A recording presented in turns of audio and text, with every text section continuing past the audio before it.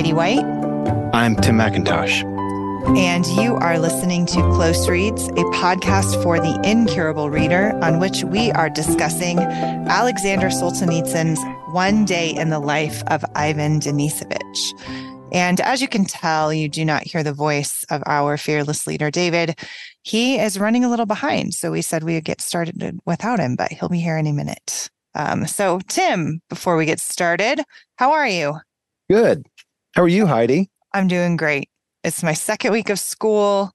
I am adjusting. I realize after reading today that I do not live in a work camp, and so my life is really blissful smooth, comparatively. and I'm yeah. so grateful for living the life I do. So you're back to teaching. You mentioned off the air that this is the only year that you're going to be able to teach both of your kids in the same year. Is that true? That's right. I mean, other than, homeschooling, I obviously, right. Yes, but I don't really teach them anymore. They're 17 and 14. And so they're pretty much on their own. At best, I'm a curator, really more of a cheerleader and a coach when needed. But I do teach at a hybrid school that my kids attend. And so we're in the classroom 2 days a week. And I teach the high school humanities program, but Lucy is now a ninth grader and Jack is a senior. And so I've had Jack in my classes, but not Lucy. And then after this year, I'll have Lucy and not Jack. And so this is the year. Yeah. This is the year I have both of them in the classroom. I'm actively teaching them. And I'm just so grateful for that opportunity, especially as a homeschool mom. I get kind of the best of both worlds. I suppose if you don't love teaching the way I do, then you get the worst of the worlds, but I love it. So I'm so Good grateful. For you. Yeah. Good for you. How's little Ardent Anne these days? She's really good. She's adding new little aspects to her personality. She has gotten extremely, I don't know how you describe it, grabby. If it's loose and shiny, she is grabbing for it. So here's what's happened in our house. Arden is 5.5 months. We haven't done any sort of sleep training, and she's getting up 2 times a night, roughly. Okay. And then she gets up pretty early.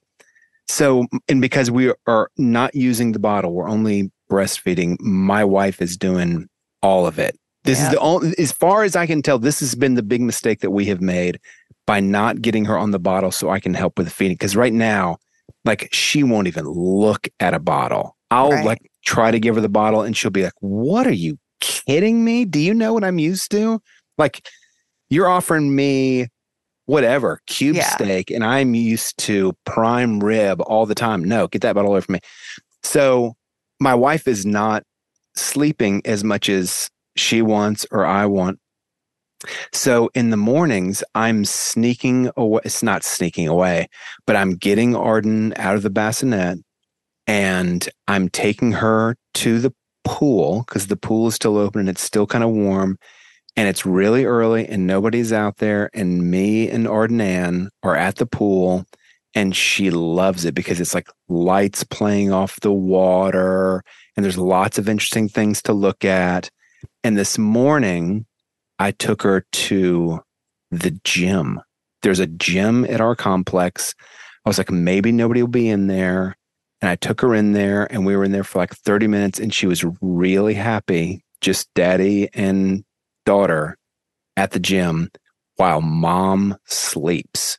We might have settled on an incredible solution. We'll see if I think you're doing everything right. There is no right way to navigate those nursing months, and to have her attached to mom is I think long-term, you'll think of that as a blessing, and you're doing such a great job. Take her to the pool, take her to the gym.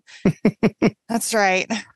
Although this is the only time in life that those jiggly thighs are adorable. So don't get too ambitious with your gym time. Yes, my daughter has ham hocks for thighs and they are the cutest thing in the world.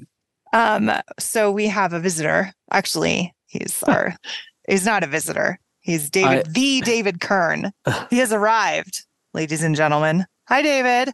Hey, how's it going? Good. Always nice to enter a conversation about jiggly thighs. That's right. Yes. There's not a lot of those in Ivan Denisovich, though. I was literally just going to say, a lot of emaciated there's a transition ones. there. Yeah. Yes. Well, yeah, it's good to be here. Sorry I'm late. We're okay. We were talking about babies, so yeah. We need a reprieve from just the gaunt cold that is Siberia. Yeah. I know, and a reminder that there's joy in life. Yeah. Oh my gosh. Heidi, have you asked him how many times he's read this yet? No, we have not talked about the book at all. And I feel like I'm going to hand it off to you, even though I started the show. So what kind of questions you got for us, David? Well, first of all, I'll just say that this is a novel that was first published in November of 1962 in the Soviet literary magazine Novy Mir, which means New World.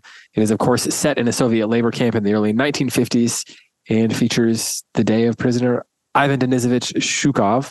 And I'm sure someone will correct all my pronunciations, which are always bad, as we learned when I couldn't say Basil correctly. I mean, it comes by it honestly. There's an alternative pronunciation to that word, but not really to Denisovich. Maybe, I don't know.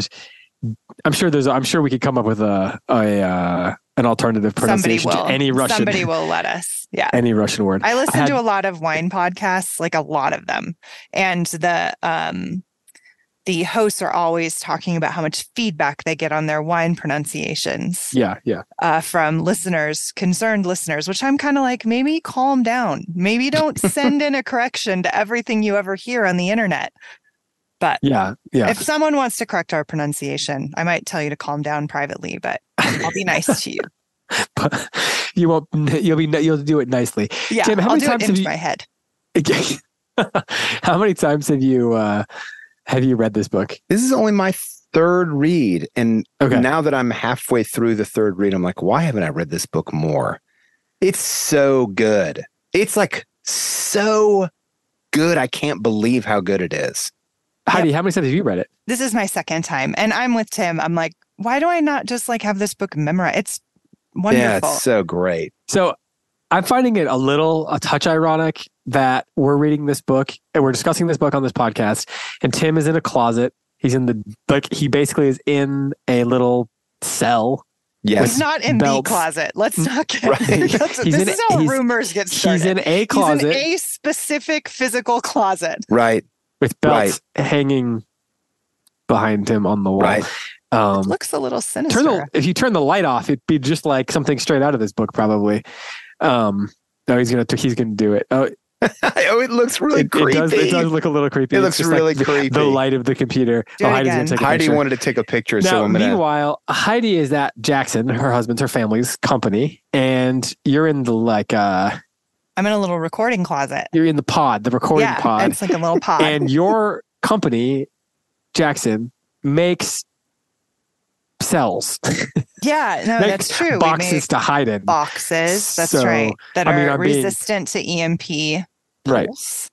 And I just think this is interesting. We're reading a book about people in Siberia. It's all of a piece. And the two of you are living the dream. You're in a little recording studio too. It's true. This is the world. This is the world we're in now. So this is confession time for me. This is my first time ever reading this book. And it's pretty good. Yeah. It's pretty good. Yeah, it's pretty good. It's pretty good, he says. So are you guys like Solzhenitsyners? Solzhenitsyners? For sure. What qualifies one as being a Solzhenitsyn? You've read several of his works. You are generally in favor of his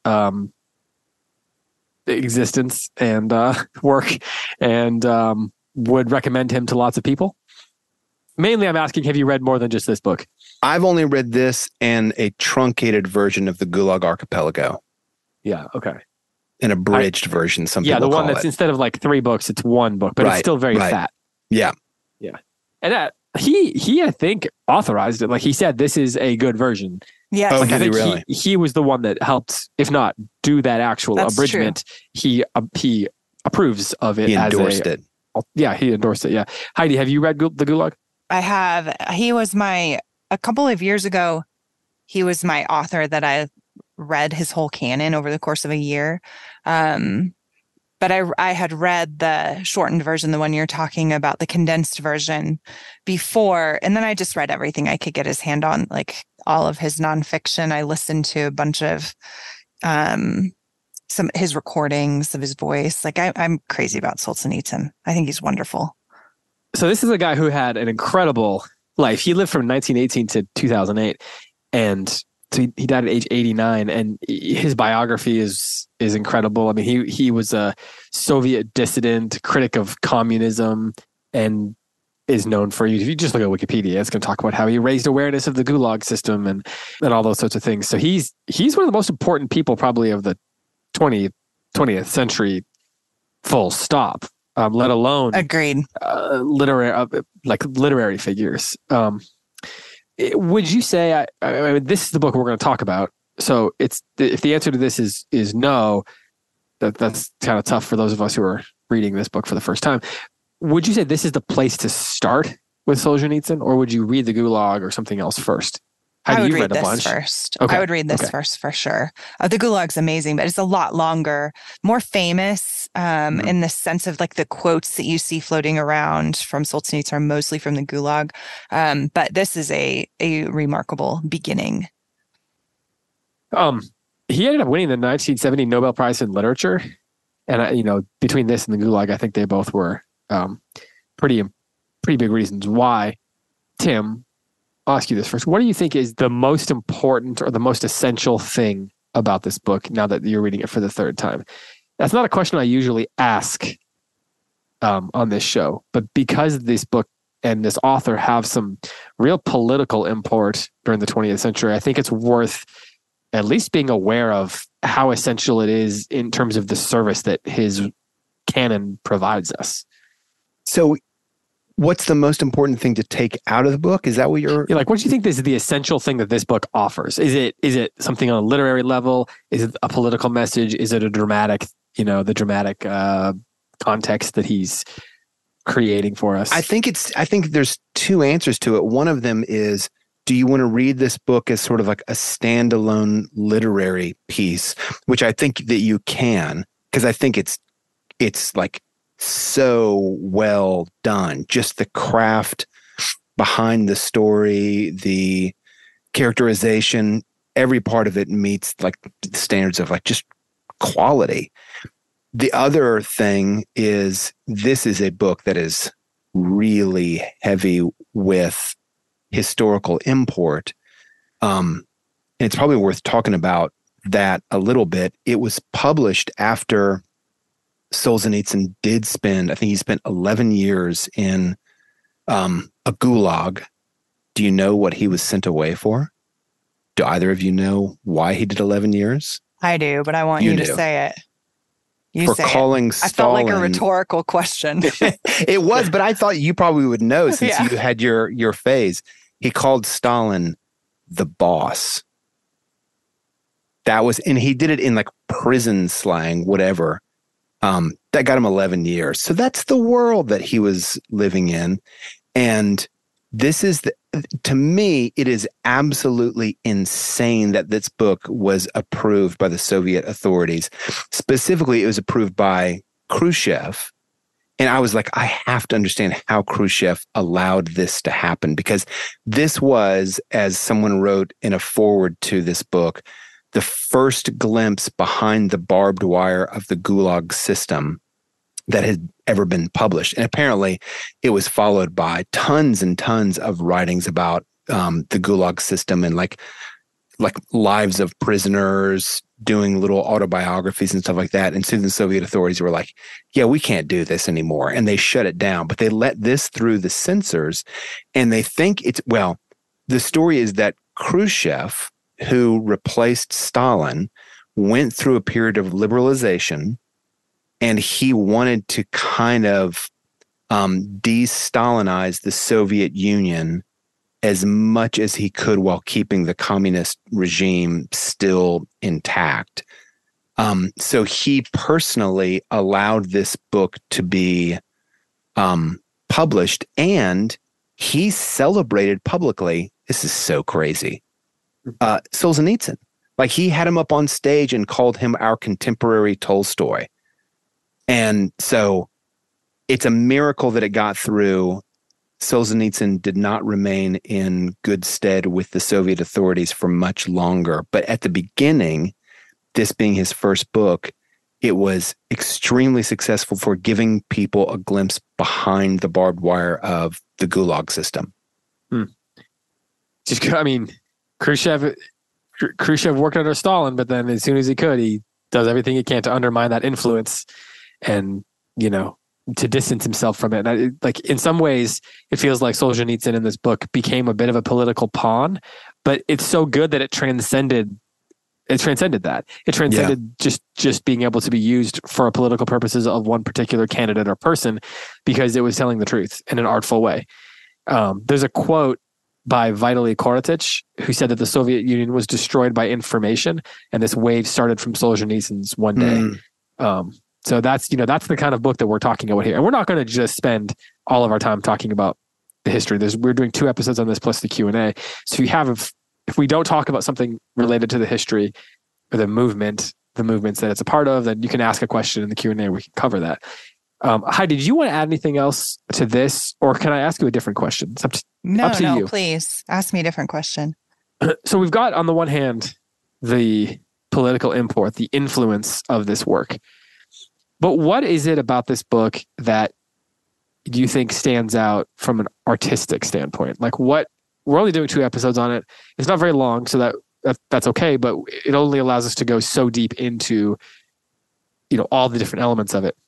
So for you, and yes, I'm vamping just a bit here to give you a second to think. For you, what is the art? What are the 1 or 2 things that most stand out for you on the artistic and the aesthetic side? Right. It's difficult to write a novel about one day in the life of anybody, especially a novel about a person who's living a drab, dehumanized existence in a work camp. And that's the whole point, is to shed a light on that drab, dehumanized, savage existence that Ivan and everybody around him lives in a ugly bombshell of a place, right? And yet this book is gripping. It makes that one day an epic journey of the soul, even though it's very clear that one day is one of 10,000 days, 25 years of days, a man who thinks he's never going to get out. And is a story of him fighting for his dignity, for his humanity, and for Solzhenitsyn to write like that and get it past the censors, as Tim said, to write a novel that is a clarion call for a humane existence, and yet to be able to, that seems obvious, but also it's hidden within the fabric of the story. You kind of have to dig for it the way that Ivan is. And he succeeds so beautifully. The characters are so well drawn.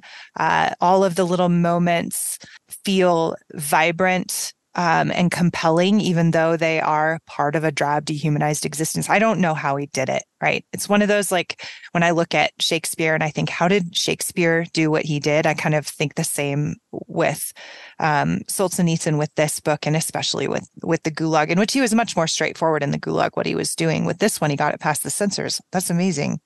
Yeah, right. Yeah, there had to be a subtlety to it to manage that. Yeah. So yeah, I think that's at least part of my answer. Do you have anything to add to that, either of you? I would echo what you say. I mean, has food ever tasted so good as this gruel oatmeal that they eat, which the way that he describes eating food, one of 2 meals they get a day. Is that right? They only get 2 meals a day, and it's terrible food. But as he describes it, it's the most incredible, delectable food that we have ever eaten in a literary world, because we're so desperate for it, absolutely desperate for any sort of sustenance. It's the cold for me. Oh, yeah. The cold and it's how everywhere. Desperate they are to be warm. I can feel Wraps it. the cloth around it and then tapes it, the little rag, the one thing they get. Yeah. Yeah. What about you, David? I like what you were saying a second ago about how it's about one day and how hard it is to write about a single day about anybody, let alone somebody who's going through living in a gulag.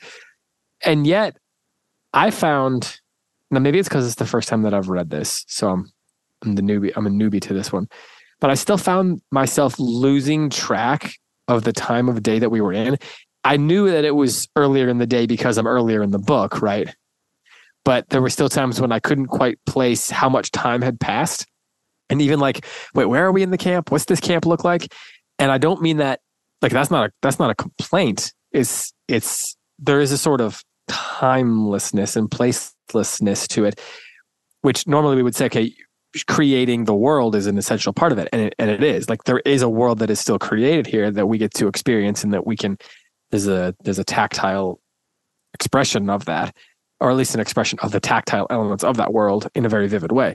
And yet it would make sense that someone living in this environment would lose track of how much of the day has gone by. When everything's sort of the same, there'll be time stops mattering, right? And they don't even let them they don't even let them know what time it is, because the prisoners will tell them. And so I found that I was getting that experience as well, that I was kind of losing track of where we were in the day. And again, I mean this as a praise. Like, I mean that in a good way. I'm not complaining about it. Right, because the day has this endless quality to it. Yeah, that's maybe not timeless. Endless is good. Yes, yeah. And it's very tightly structured, like Tim said, but you get lost in the little details of the narrative, the same way that Ivan does. Like, right, he's, after all these years, he knows, I have to make this tiny scrap of bread, like Tim pointed out, these tiny little nuggets of old dry bread that they eats in such a purposeful way. And like, he has to make that the event of the day. He has to make everything have this import to it in order to survive. But what I like about Ivan is that he's a very specific person, a very specific, well-drawn person, but he also is like an everyman. He's not like an intellectual. He's not, he's just a regular guy who has figured out this way to kind of dignify his life and maintain his humanity in these unbearable conditions, in very small human ways, in very ordinary human ways. And I think I find that more compelling than someone who's, an intellectual or a religious, somebody with like a deep religious conviction, whatever. He's just a regular guy. And I just find that so compelling in this novel. It's, I kept thinking of Gentlemen of Moscow. Exactly. He's not that guy. He's not and even that book is like consumed with food, right? Yes. Food and wine. And there's the way it describes these meals and the tastes and all that. And it's really wonderful in that way. And yet, to Tim's point, the gruel here is every bit as mesmerizing to him as a glass of wine in A Gentleman in Moscow. Tim, what stands out for you about this character? How crafty he is. He has always got, this is part of the reason I think the book works so well. He has always got an angle that he's working on. If I make it to this place early, I might get a little bit more food. If I keep this bread, I might be able to get into the bottom of the gruel bowl. If I befriend this person, I might get X from them. Like, always has got an angle. And I think all of these little episodes are like, okay, is he going to be victorious in this little pursuit that he has? If he is, then he'll survive the next, 2 hours of his life. And everybody is sort of like him in that way. There's a lot of variety of personality, but remember the Mason the mason's job is kind of dependent on having a trowel, and this trowel has to be of a certain weight. And if he can use the trowel of this certain weight, then he can make great inroads in his work. And so what does he do? Well, he has to hide the trowel. But if he hides it and it's like taken over by another work crew, then he'll get in trouble. Everybody is like always on an angle to keep from getting abused by the authorities, with kind of ensuring that the laws are kept in some way and keeping the bosses happy. It's like your whole job is your whole survival is bent on these little tactics that you engage in constantly throughout the day, just to keep yourself from freezing to death and from dying from starvation. And everybody is kind of in that scenario. We're most closely attuned to it through our main character, because we're in his head more than we're in anybody else's head. So I was thinking about how there's a whole like genre of, especially of movies, but also of literature to some degree, that is like the prison story.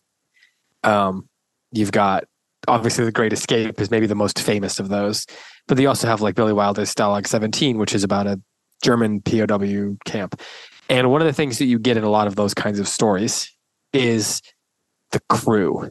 And there's almost this heist element to it where each of them have their roles, and you've got a couple of leaders, like in Bridge Over the River Kwai, there's a couple guys that are leading the way, and then one guy's like if it was in a heist thing, you'd be like the guy who's good at safe cracking or explosives or whatever. But in a prison movie, there's the guy who's like, he's got a great relationship. He's like charming, so he's got a good relationship with the prison guards. And you've got one guy who's like the little guy who sneaks out, or one guy who like was an engineer in another life, and the other guy who was an officer, and now everyone follows him. And in a way, you sort of have that here. In a way, you have the Baptist guy who hides the Bible and the guys that you're talking about. But because it's one day, you don't have this heist or this big quest. And so I was thinking about, what is it that keeps the narrative moving forward despite there not really being the quest? It's not the escape of Ivan Denisovich. So what is it that keeps this book moving forward? What gives it the momentum and the emotional stakes other than just suffering? Is there anything else, Heidi? I think that's a really great question and speaks to your earlier question, what makes this novel so fantastic? Because if I was describing this to somebody the other day. Someone was asking me the next book we're reading on close reads, and I said, we're reading this one. They asked what it's about. They hadn't heard of it. So I was telling them. And as I was telling them what this novel is about, on the one hand, I realized it sounds very, very exciting, right? Like this is the story of a Zek in a prison camp. And so that has big stakes in itself. It's one of the most significant events of and like has the most emotional weight almost anything in the 20th century, that experience, right? But on the other hand, when I was describing the day, like it follows the day and how he is working and what he eats and the clothes that he wears and how cold it is and whether or not he's trying to figure out if he's going to get out of work because he's sick, right? And that isn't very exciting at all. That's so mundane. And so it's this it's all the stuff the heist story would not include. That's right. It's this juxtaposition between this intensity of life and suffering. The stakes are so high as to be unimaginable for people like you and me. But then on the other hand, like the stakes are so low in the sense that it's just, is he gonna eat his bread in 2 sittings or just one? If there's a hole in his boots, how is he gonna guard it from the cold, right? Like, and so that juxtaposition is, I think, very compelling. But artistically, I think on a literary level, he does it at the beginning through the sickness. Like we feel this sense of something is something is at stake with whether or not he goes to the infirmary or not. And he's sick throughout the entire day. And you're kind of on tenterhooks wondering how that's going to impact whatever this sense of impending something. I think you're feeling throughout the book. There's some kind of turn coming that hinges on how sick he is. And that's interesting. And that gives it a little bit of stakes, so you're not even quite sure what the stakes are, and yet you just keep reading. This book struck me as being both like so human, which any really good book has to be. And by that, I mean, like, I really feel like I know, is it Shukov? Mm-hmm. Am I saying his name wrong? Yeah. We'll call him. Like, I know Shukov IDS so well. And he's like, I'm like, I would do the same thing. I think if I were in that system, I would act that way. He's a cipher for the way that any of us would behave under that kind of system.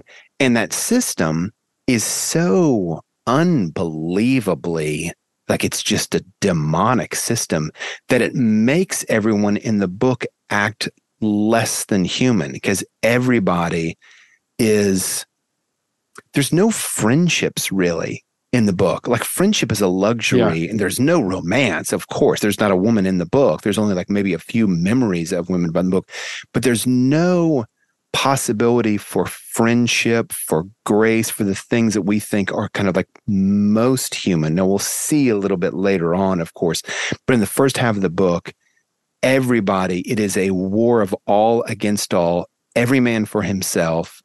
And the only reason that things don't break out in outright warfare is because it would expose you more to the cold and more to potential violence. So tactically, it's not the best thing to do.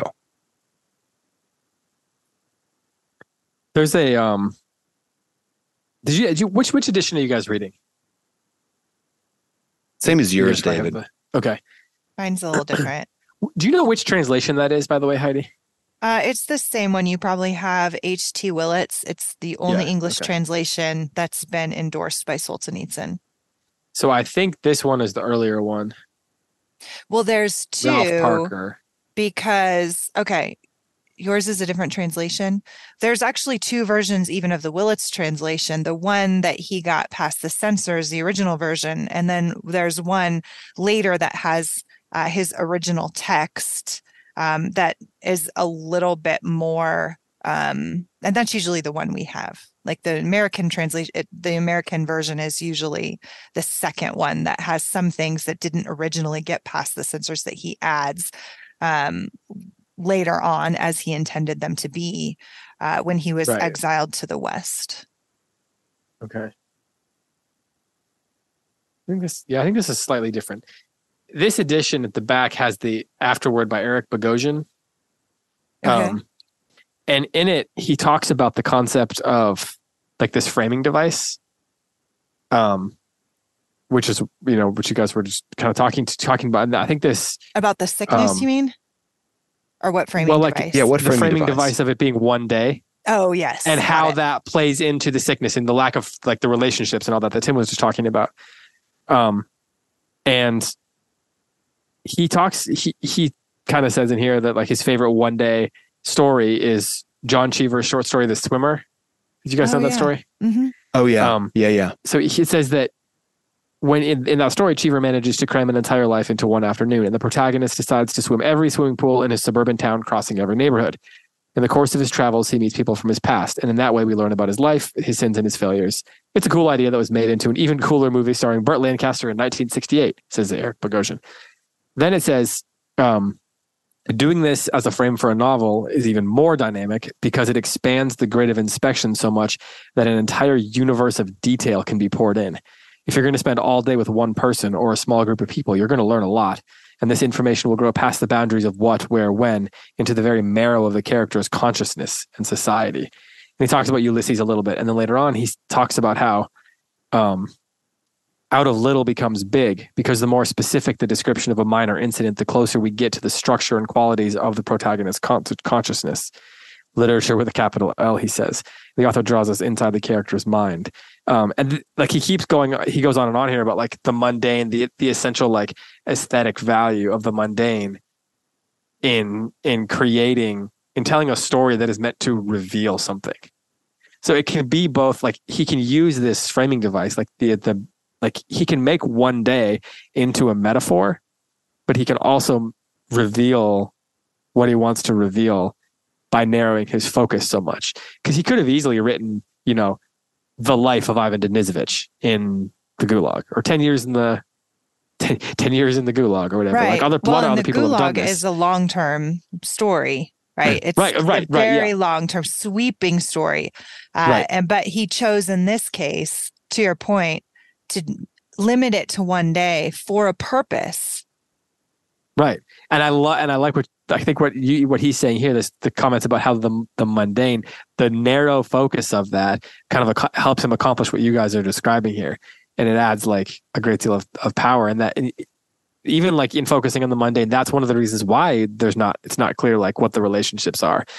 Over time, those relationships would evolve, right? Like, Tim, you mentioned it's not clear who the alliances are and who the friend, there's no romance, obviously, but there's no friendship. But write a story about 8 years, maybe friendships or enemies emerge and things like that. But because he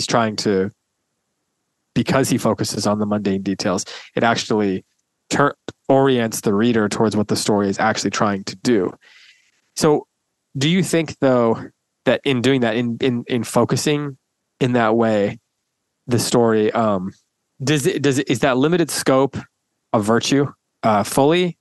Or do you think that from a dramatic standpoint, it feels a little bit like making a point? Like, well, let me ask it this way. How does he manage for me, it doesn't feel like he's making a point, and yet he's making a point. So how does Solzhenitsyn manage to write a book that is making a point, a political point even, without it feeling like he's beating you over the head like a lot of other books do when they're trying to make a political point? That's a really good question. And I think right off the top of my head, I have two answers. One is what you just said about the one day, that this is the life of a single person for one day. And it's very clear in the story that one day is like every day, right? And that one man's experience is both shared and isolated by every other man there. Shared in the sense that they all are living this day over and over and over again ad nauseum, with the same limitations, the same kinds of sufferings, the same risks, the same violence and savagery. And so in that sense, it's shared. But in another equally real sense, it's completely isolated for all the reasons that Tim said, that there's no possible camaraderie in a world like this, in which there is no justice, in which the entire point is to break the spirit of each person so that they become mere cogs in a machine and are punished for offenses, both imaginary and real. And in that sense, they're totally isolated. And so it's both one day and every day, both one man and every man, right? And the limitations of having it be one man in one day highlights that. It makes it more human, I think, Tim, as you talked about, because we can each put ourselves in this person's shoes. And I read a lot of these Gulag narratives, probably you guys do too. The Gulag Archipelago, The Aviator, Father Arseny, right? Like there's all kinds of these stories that are out there now, as you brought up earlier. But this one, to me, is compelling because it's about an ordinary person, and a lot of those other ones are about extraordinary people.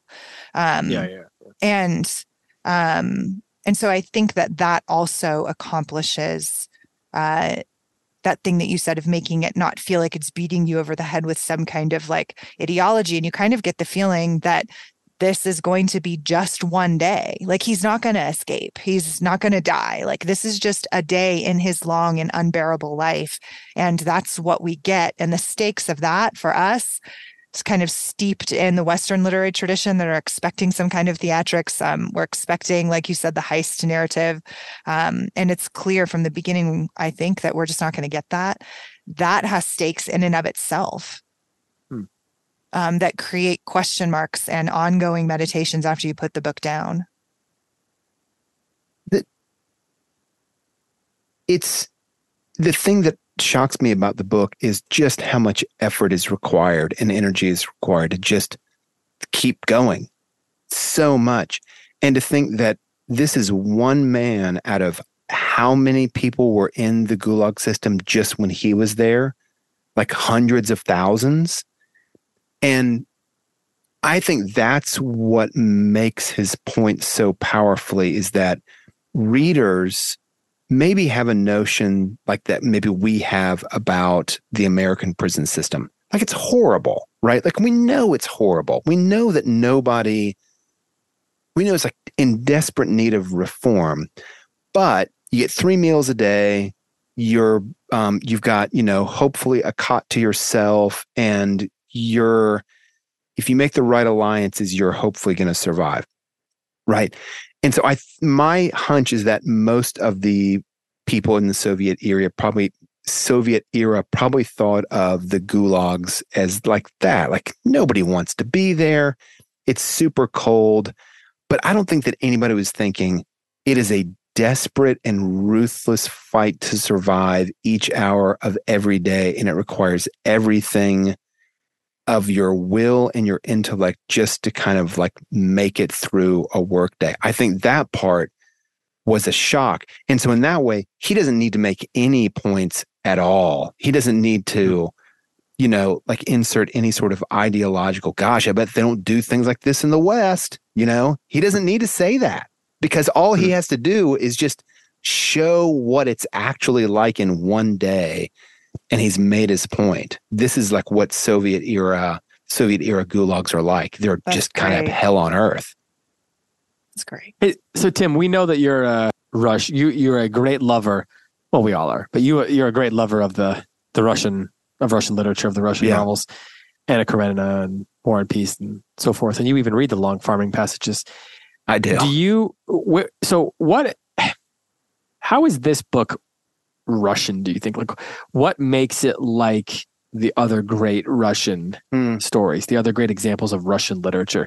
And you can't say it takes place in the cold, right? And then that the names are unpronounceable by those of us who don't know what we're talking about. If we have not gotten to the end of the book yet, so this is going to be a little bit of a precursor to that. But I think for me, what the Russians that we remember best are kind of preoccupied with their internal state. So Levin in Anna Karenina, and Pierre in War and Peace, and Alyosha in Brothers Karamazov, like everything kind of hinges on the internal state. And it seems to me like we will see that later on in this book, that is what I'm not going to say right now in the book it's the chief preoccupation of Zhukov, but I think it's part of what Solzhenitsyn is going to want us to see by the end. I think right now it's all like animal instinct, but there's something deeper, or maybe you could say something higher, that is going to present itself to our main character. And that seems like a very Russian approach. Maybe the other thing that I would say is like this kind of preoccupation with suffering. I mean, of course, it's set in a gulag. It's going to be about suffering, but I do think that is kind of a habit of Russians. There's just a preoccupation with suffering and the meaning of suffering, if it's meaningful or if it's not meaningful. Heidi, do you want to jump in on this question too? No, I think that's really well said. There's this sense within the novel that of something that with Zhukov's kind of unending vigilance to maintain an ordinary equilibrium in his drab and dehumanizing existence and savage existence, in that vigilance, that effort, in doing that, he's somehow holding space for something meaning making to happen to him. And I think that there's little things within the first half of the book that that indicate that. There's references all the time to things in the camp that are kind of a gross parody or remind him of former religious things, right? The way that when his number is painted on, it looks, the movement of the man who does it with his fingers looks like a priest putting holy oil on his forehead, right? Yeah. And there's several examples of that, of things that in the camp are kind of empty vacancies of the former meaningful life. And those things are not yet connected to anything real happening with Zhukov. But in doing that, I think Solzhenitsyn is planting seeds that let us know that equilibrium that Zhukov is maintaining doesn't mean he's just living on the surface. It just means that that's what's necessary for him right now. And that kind of holds in place an opportunity for a meaning-making experience there. And that, I think, is a lot of the even the sense of maybe not hope, but this is not a despairing novel in the first half, even though it's unflinching in its look on this life.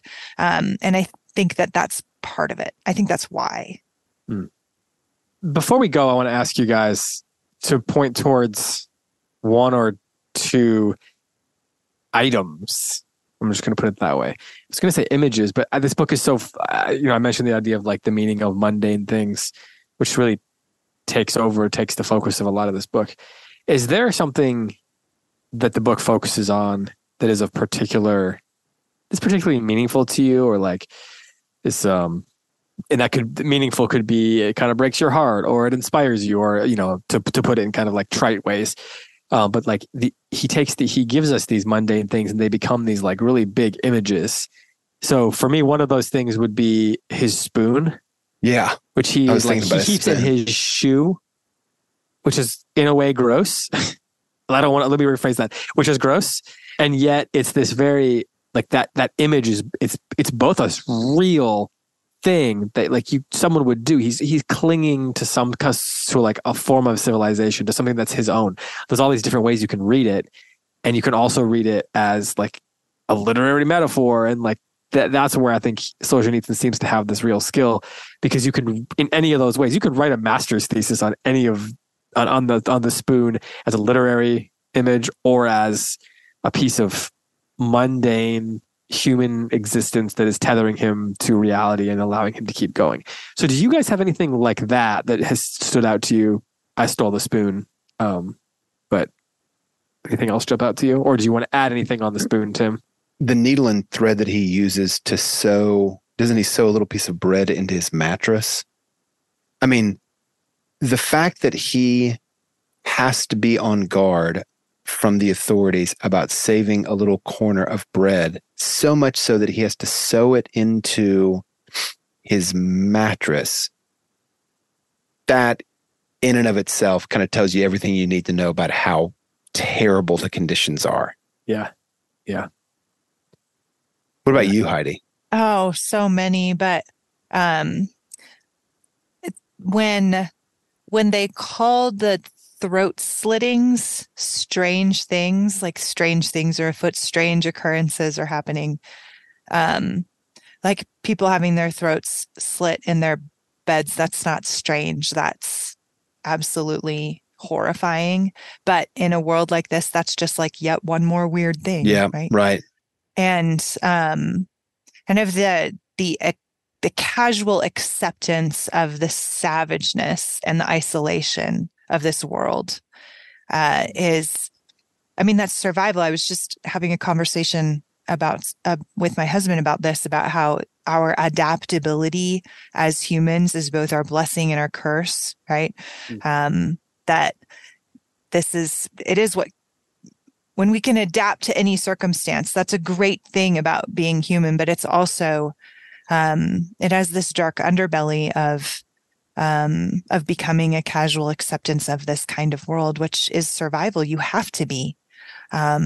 You can no longer. It's inappropriate. It's unsustainable to have in a world like this, in a savage culture like this, to have a proper response, proper human response to death. It has to become casual.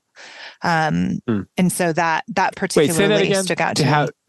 To have a proper respect for death, it has to be. What do you mean? A proper response. Yeah. Because death is horrifying. It ought to, like, having two people having their throats slit in their beds one night is not strange. It's horrifying. Right. So you said the proper response is it casual? No, the proper response isn't casual. The proper response is horrified, but that's unsustainable to have the proper response.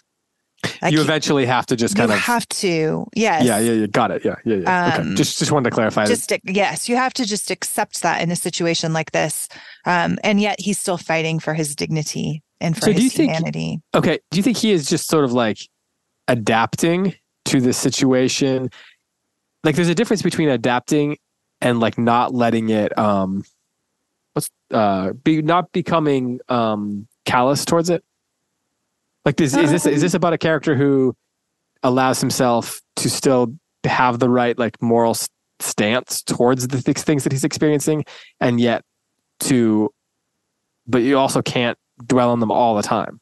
Right. Yeah. I don't think that I don't think he's callous. But I think that he has adapted. Yes, I do. That might be a good question for next week, whether or not he actually has any sort of moral stance. I mean, clearly he hates it, but what is his moral stance in prison? Yeah, it's a good.